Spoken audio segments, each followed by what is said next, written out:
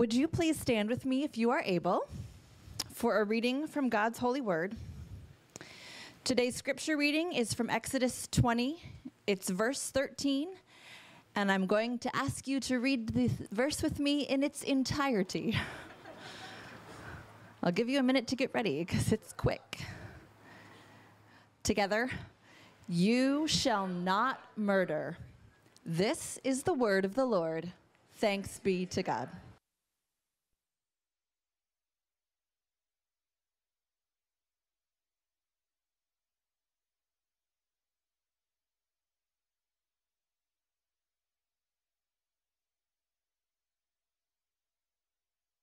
Good morning.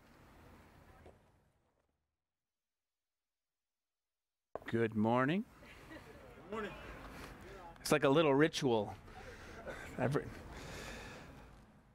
My name is Brad, and welcome if you're joining us on our live stream, and thank you for joining us here in the tent. If it's your first time at Grace, I'm so grateful that you could be with us. You're joining us right in the middle of a sermon series that we have been in on the Ten Commandments, and we've reached today the sixth word. We've been calling the series 10 Words to Live By, and today the sixth word, you shall not murder. It's the shortest commandment. Actually, you could argue that it's tied for shortest because the next one is 4 words too, you shall not steal. But in Hebrew, the sixth word is actually only 2 words long, you shall not murder. On the face of it, I would say probably most of us gathered here online or in the tent, I can't speak for everyone, but I would say on the face of it, most of us could say something to the effect of, this commandment I have kept my whole life. I am a not murderer.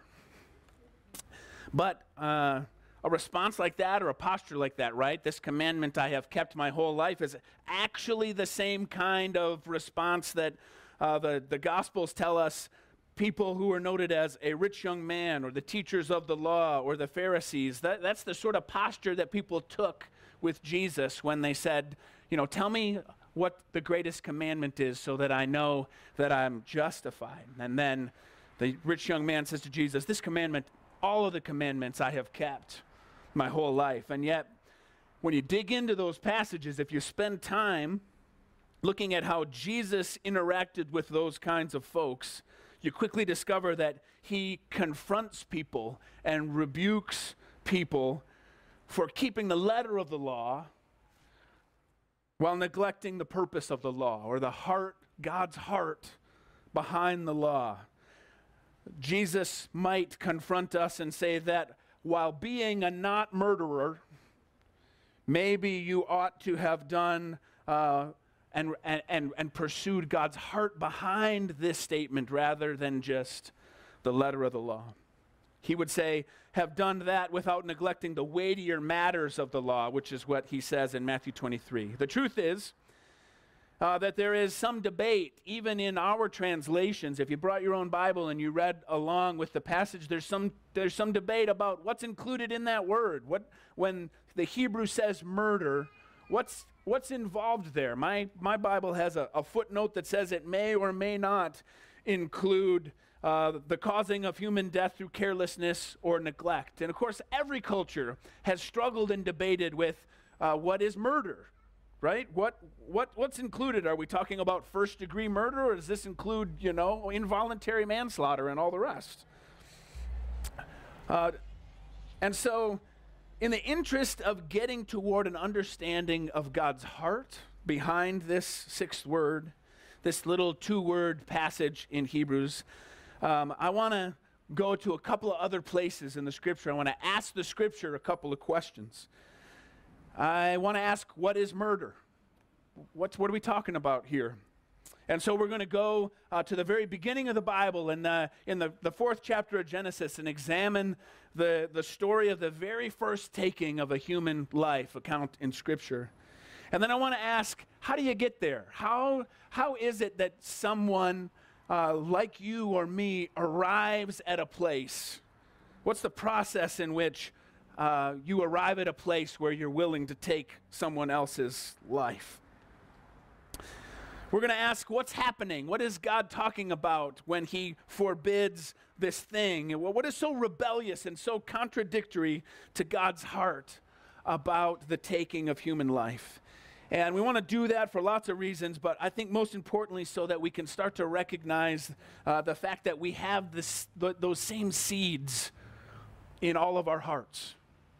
That we might start to recognize the seeds of murder in our hearts before we give them time to grow and bear disastrous fruit. Whether or not that ever actually means literally taking someone else's life. And so this morning, and the sixth word, murder, what is it?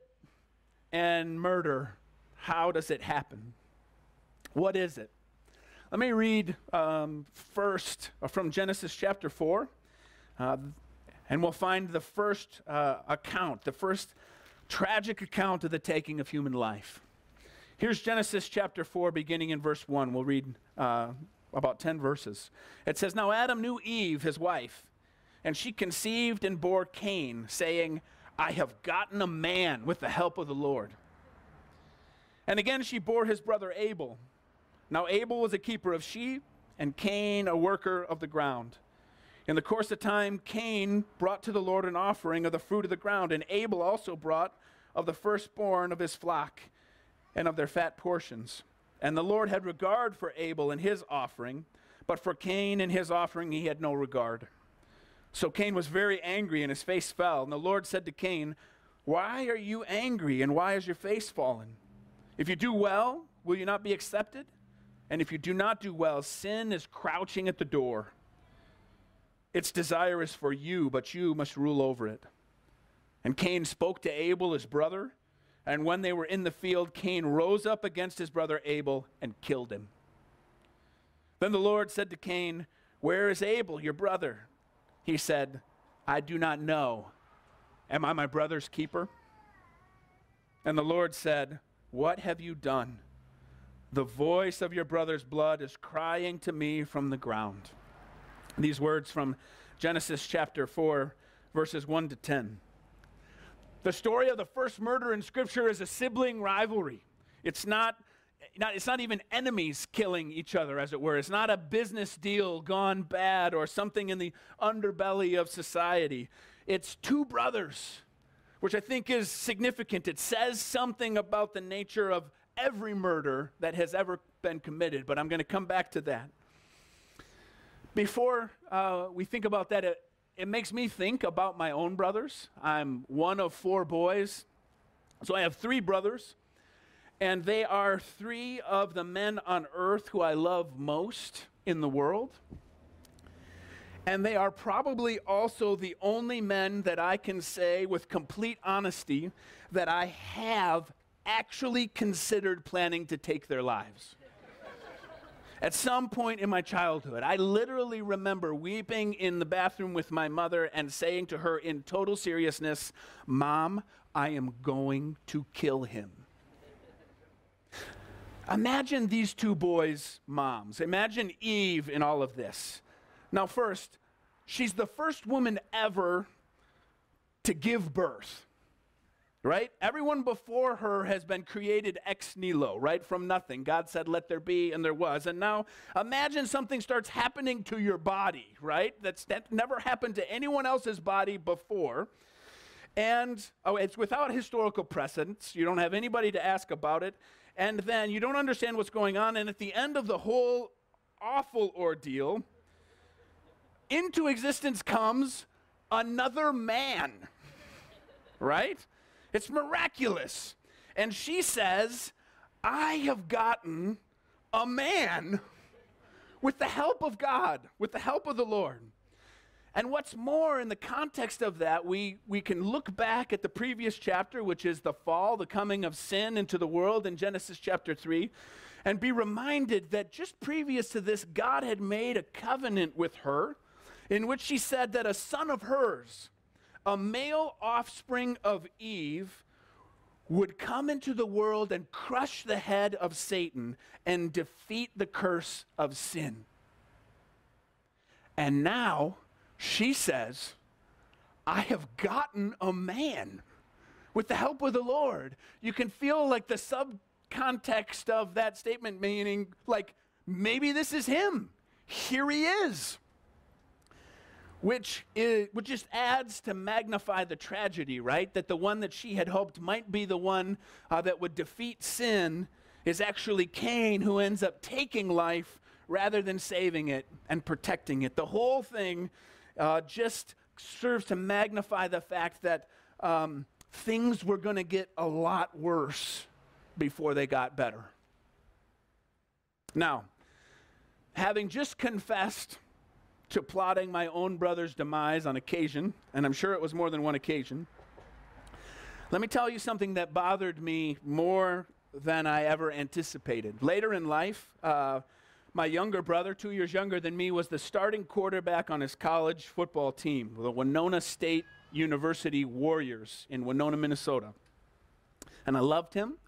I didn't get to go to as many of his games as I would have liked to, but one year, his team were in the Division II playoffs, visiting their longtime rivals, the University of Minnesota Duluth Bulldogs.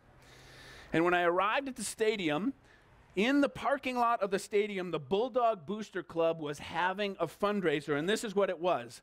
They had an old broken down car in the parking lot, which they had used spray paint to graffiti the colors of Winona State and put the Winona State logo on the hood. And for about $10, every Bulldog fan got a chance to take a bat and smash up the car, which is pretty cool. Except that the thing that troubled me the most was that on the driver's side of this car was written my brother's name and his jersey number. And inside the car, there was a dummy in the driver's seat with a football helmet on, and people were swinging a bat at him. In their fervor, right, in their excitement for a playoff win, they were literally attacking an image of my brother. And it took my breath away. The story that we just read is, the story is that at the time of sacrifice, God was pleased with Abel's offering and not with Cain's. A lot of debate about why that is. It's not really clear why, but that's not the point. The point is, Cain is angry, and who he's angry at is God.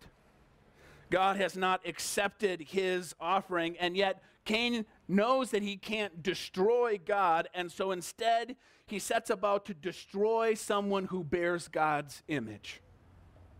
Remember in Genesis chapter 1, verse 27, it says that in the image of God he created them. Male and female he created them. And Cain says, that's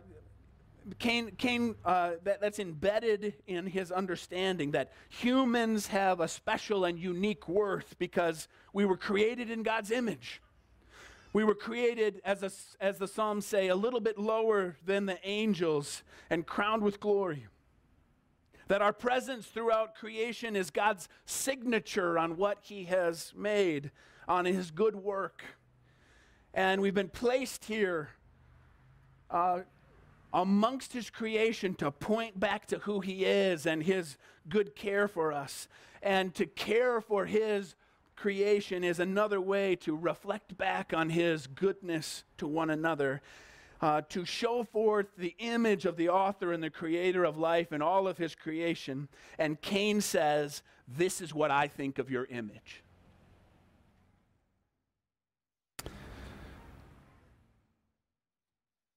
Our culture, our culture owes its idea of human rights. Our culture owes its idea of universal human rights to this theological premise, that we are created in God's image.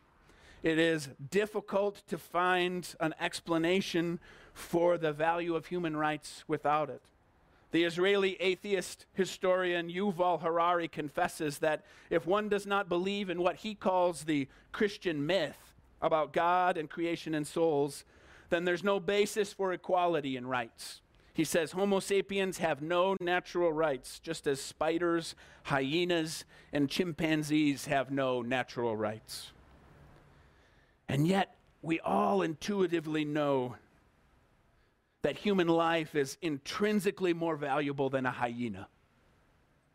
And yet, without this deep, anchoring explanation of the image of God, without this deep understanding that each human is created to bear our Creator's image, philosophers and ethicists are left scrambling for some sort of explanation for why we know that human life is valuable. Explanations that always end up leaving out whole categories of image bearers. Whole categories of people that either incidentally or intentionally can be treated as less than human than other categories of people, whether these are unborn people or elderly people or disabled or incapacitated people, the poor, the powerless, the other party. However we categorize and say this is what gives someone value, if it's less than the image of God, then someone gets left out. If Genesis 4 tells us anything, it's that each of these, every category of image bearer, are truly our brothers and our sisters. Every human bears the image of God. And at the heart of wanting to destroy an image bearer is the rejection of God himself. At the heart of our hatred for another person is self-worship, right? Taking for ourselves and taking into our own hands the giving and the taking of life, the giving of permission that you deserve to live and you don't, and this business is only God's business. And so, murder, what is it? It is rebellion against God and the destruction of his image. That's the theological explanation. How does it happen? How do you get there? Jesus pushes us towards the heart of God behind the sixth commandment in his Sermon on the Mount. I'll read a few verses from Matthew chapter 5. In Matthew chapter 5, verses 21 and 22, he says, "You have heard that it was said to those of old, 'You shall not murder, and whoever murders will be liable to judgment.' But I say to you that everyone who is angry with his brother will be liable to judgment. Whoever insults his brother will be liable to the council. And whoever says, 'You fool,' whoever says, 'Raka,' will be liable to the hell of fire." One of my lifetime best friends was an immigrant from Great Britain.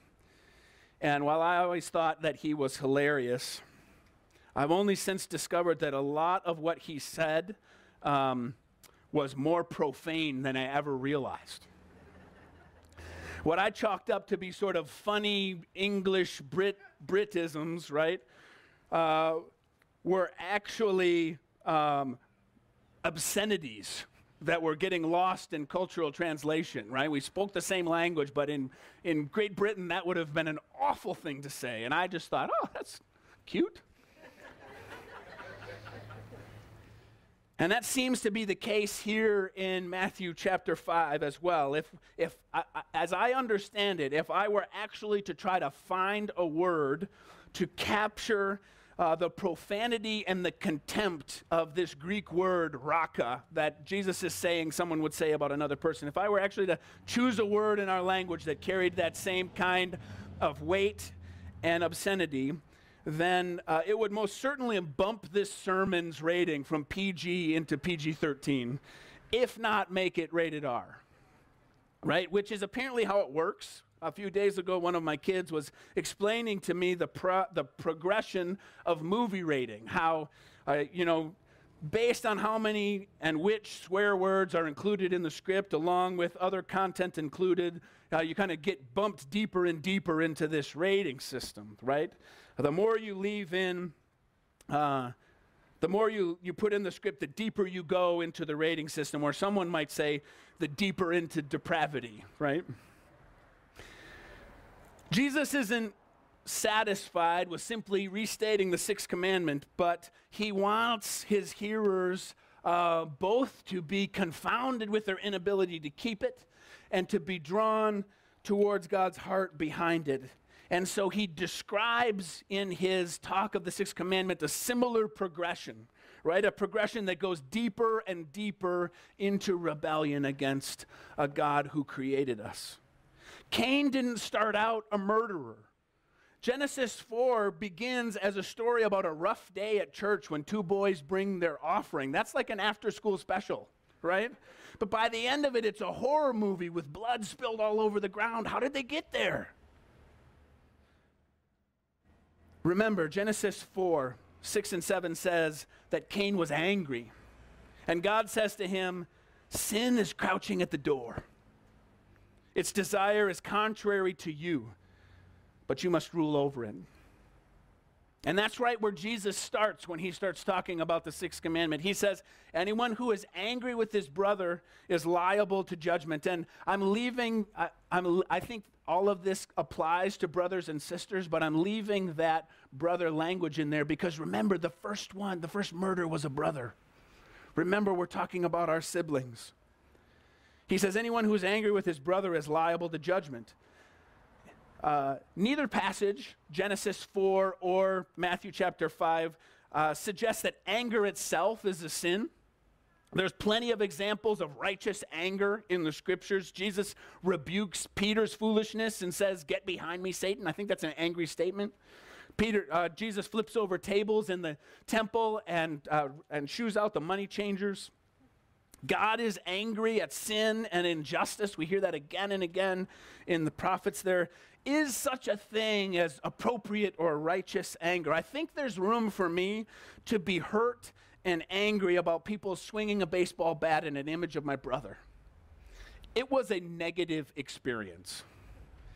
And anger is a negative emotion.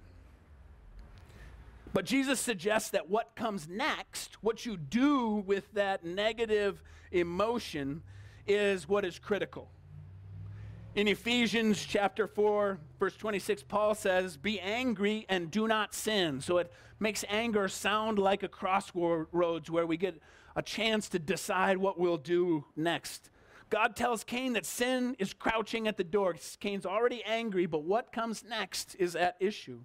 And so there's this progression, a progression from anger into the next thing, an inertia or a pull of unchecked anger that pulls us down in the wrong direction. Jesus suggests that anger that lingers undealt with in our heart becomes anger that comes out on our tongue. He says, whoever insults his brother, this is his description of that sort of next step in that progression. You see, I think embedded in this is the truth that there's a difference between a conflict and a confrontation in which I say to someone or someone says to me, you hurt me. And an insult in which someone says, you are stupid. There's a progression there. You have entered a realm not just of talking about an event or an action or a sin, but you're entering a realm where you're questioning a person. Not just an action, but my question insults, my insult questions your character. I question your motivations. I question your intentions. I'm drawing conclusions about where your heart was at, and I start to measure and question your worth. And that's sin. Because everyone created in the image of God has infinite inherent worth. Jesus' instruction that follows this passage, he's talking about the sixth commandment, and later in chapter 5, his next step is to suggest that what follows our identifying that we're angry is reconciliation, to pursue another person, rather than letting that thing burn in my heart, but to go to a person and have a conversation and pursue being reconciled. And what Jesus recognizes is that the easiest way to keep hating on someone else and believing the worst about them is to avoid them. So you don't talk to them, and then you get to just keep being angry at the image of them and the caricature of them and the motivations that you have created for them in your mind and in your heart. You can continue to believe the insults that you're feeding yourself about them because you're having no interaction with that person. But when you talk to another person, when you listen to someone else, when we are face to face, we're reminded of each other's humanity. When we meet one another, we're confronted by the fact that this person who I'm so angry at has beauty because they're created in the image of God. And that interaction, that confrontation also reminds me that I have sin, that I have contributed to this thing. I'm also to blame. This is what I think can be so sinister about social media. The impression that we're interacting with others while in fact we're really still siloed in separate places and responding to only caricatures of other people, one-dimensional versions of other people on a one-dimensional issue. We're going to talk about this thing so that I can categorize you in this way and respond to you. I think if there's one practical thing to say, it is to be mindful of what we do for input. What are we inputting into our hearts and into our minds? If we are weaning ourselves only on the language of movies and media and talk radio, we will be weaning ourselves on a language that is designed to insult and to hurt, and that will become our native tongue. That'll become the script that we use as we process our life. But if the language of the scriptures is what we feed ourselves, and I might say even good literature and great songwriting and good poetry and other things that are beautiful and show forth the fact that their creators are created in God's image, then we'll have better options for language and response in the tapes that are playing in our heads. If we feed ourselves truth, then we'll have truth to choose from when it comes time to respond. Certainly what we put in has a tendency to be what comes out. And Jesus says that whoever says, "Raka, you fool," will be liable to the hell of fire. And that term, raka, as I suggested before, we translate it, "you fool," is an obscenity that goes beyond an insult. It's entering into what commentators call contempt. Dallas Willard says, contempt is a kind of studied degradation of another person. In contempt, I don't care if you are hurt or not, or at least that's what I say. You're not worth consideration one way or another. The effect of contempt is always to exclude someone, to push someone away, to leave someone else isolated. When I indulge my anger, when I let it simmer in my heart, when I go to anger for refuge, right? If that's the place that I go to find solace and comfort, if anger is my strength, if I allow a negative emotion to be the place that I go and it starts to take root, and I begin to question the worth of other people created in God's image, when I allow insult to be my language and the tape that plays in my head, the internal tape that I play in my heart and my mind as I go throughout the day, if insult is my language of humor, that's what I laugh at, and if insult is my language for self-defense, and if insult is my language for self-justification, then causing harm to others will begin to be my solution. Causing harm to others will be the way that I protect myself, and causing hurt in other places will be my prescription for my own broken heart when I've been hurt. In his commentary on Matthew, N.T. Wright warns, if you are the sort of person who sneers at everybody and calls them names, the fire inside you may eventually become all that's left of you. As Gehenna, which is the word that we have translated as hell, but Gehenna was actually the name of a smoldering garbage dump outside of Jerusalem. N.T. Wright is suggesting that what might be left of you is a smoldering garbage dump. So what do you do? What do you do if that's you? What do I do if that's me? What does God say to those of us whose default language has become to burn with anger and insult others throughout the years? What if we've got years of practice in this? What about those of us who have been so hurt by other people that anger has become our safe place? What about those of us who have actually been party to the taking of another human life, maybe an unborn life? Someone else created in the image of God that somewhere along the way in our process and growth, we decided it was okay to exclude.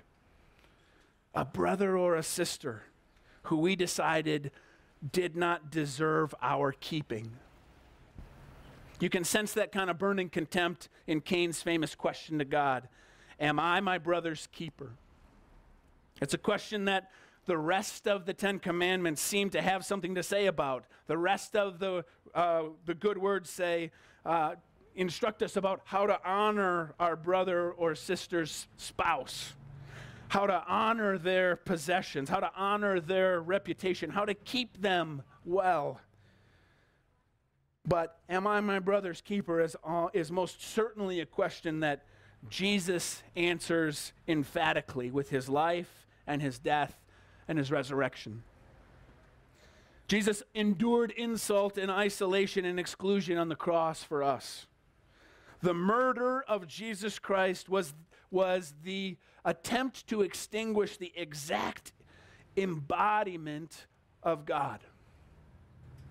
It was the exact embodiment of what every murder is attempting to do, which is erase the image of God from creation, an attempt to reject and destroy the God who created us in his image and enthrone ourselves instead. But unlike Cain and you and me, who take life and destroy worth in an attempt to justify ourselves, Jesus gave his life to justify ours. Jesus, the exact imprint of God's image, gave us his life and his blood. And in his blood is forgiveness. In his resurrection, there is confidence that death has been undone. Even the death that we have dealt to one another in our hearts and in our speech and in our actions. What we have done to one another does not have the final word. He does. What an incredible hope we have in Christ. My friends, we all have said Raka in our hearts. And if I could say anything to you this morning, if you are asking, what then can I do? How can I be saved? I would say, run to Jesus.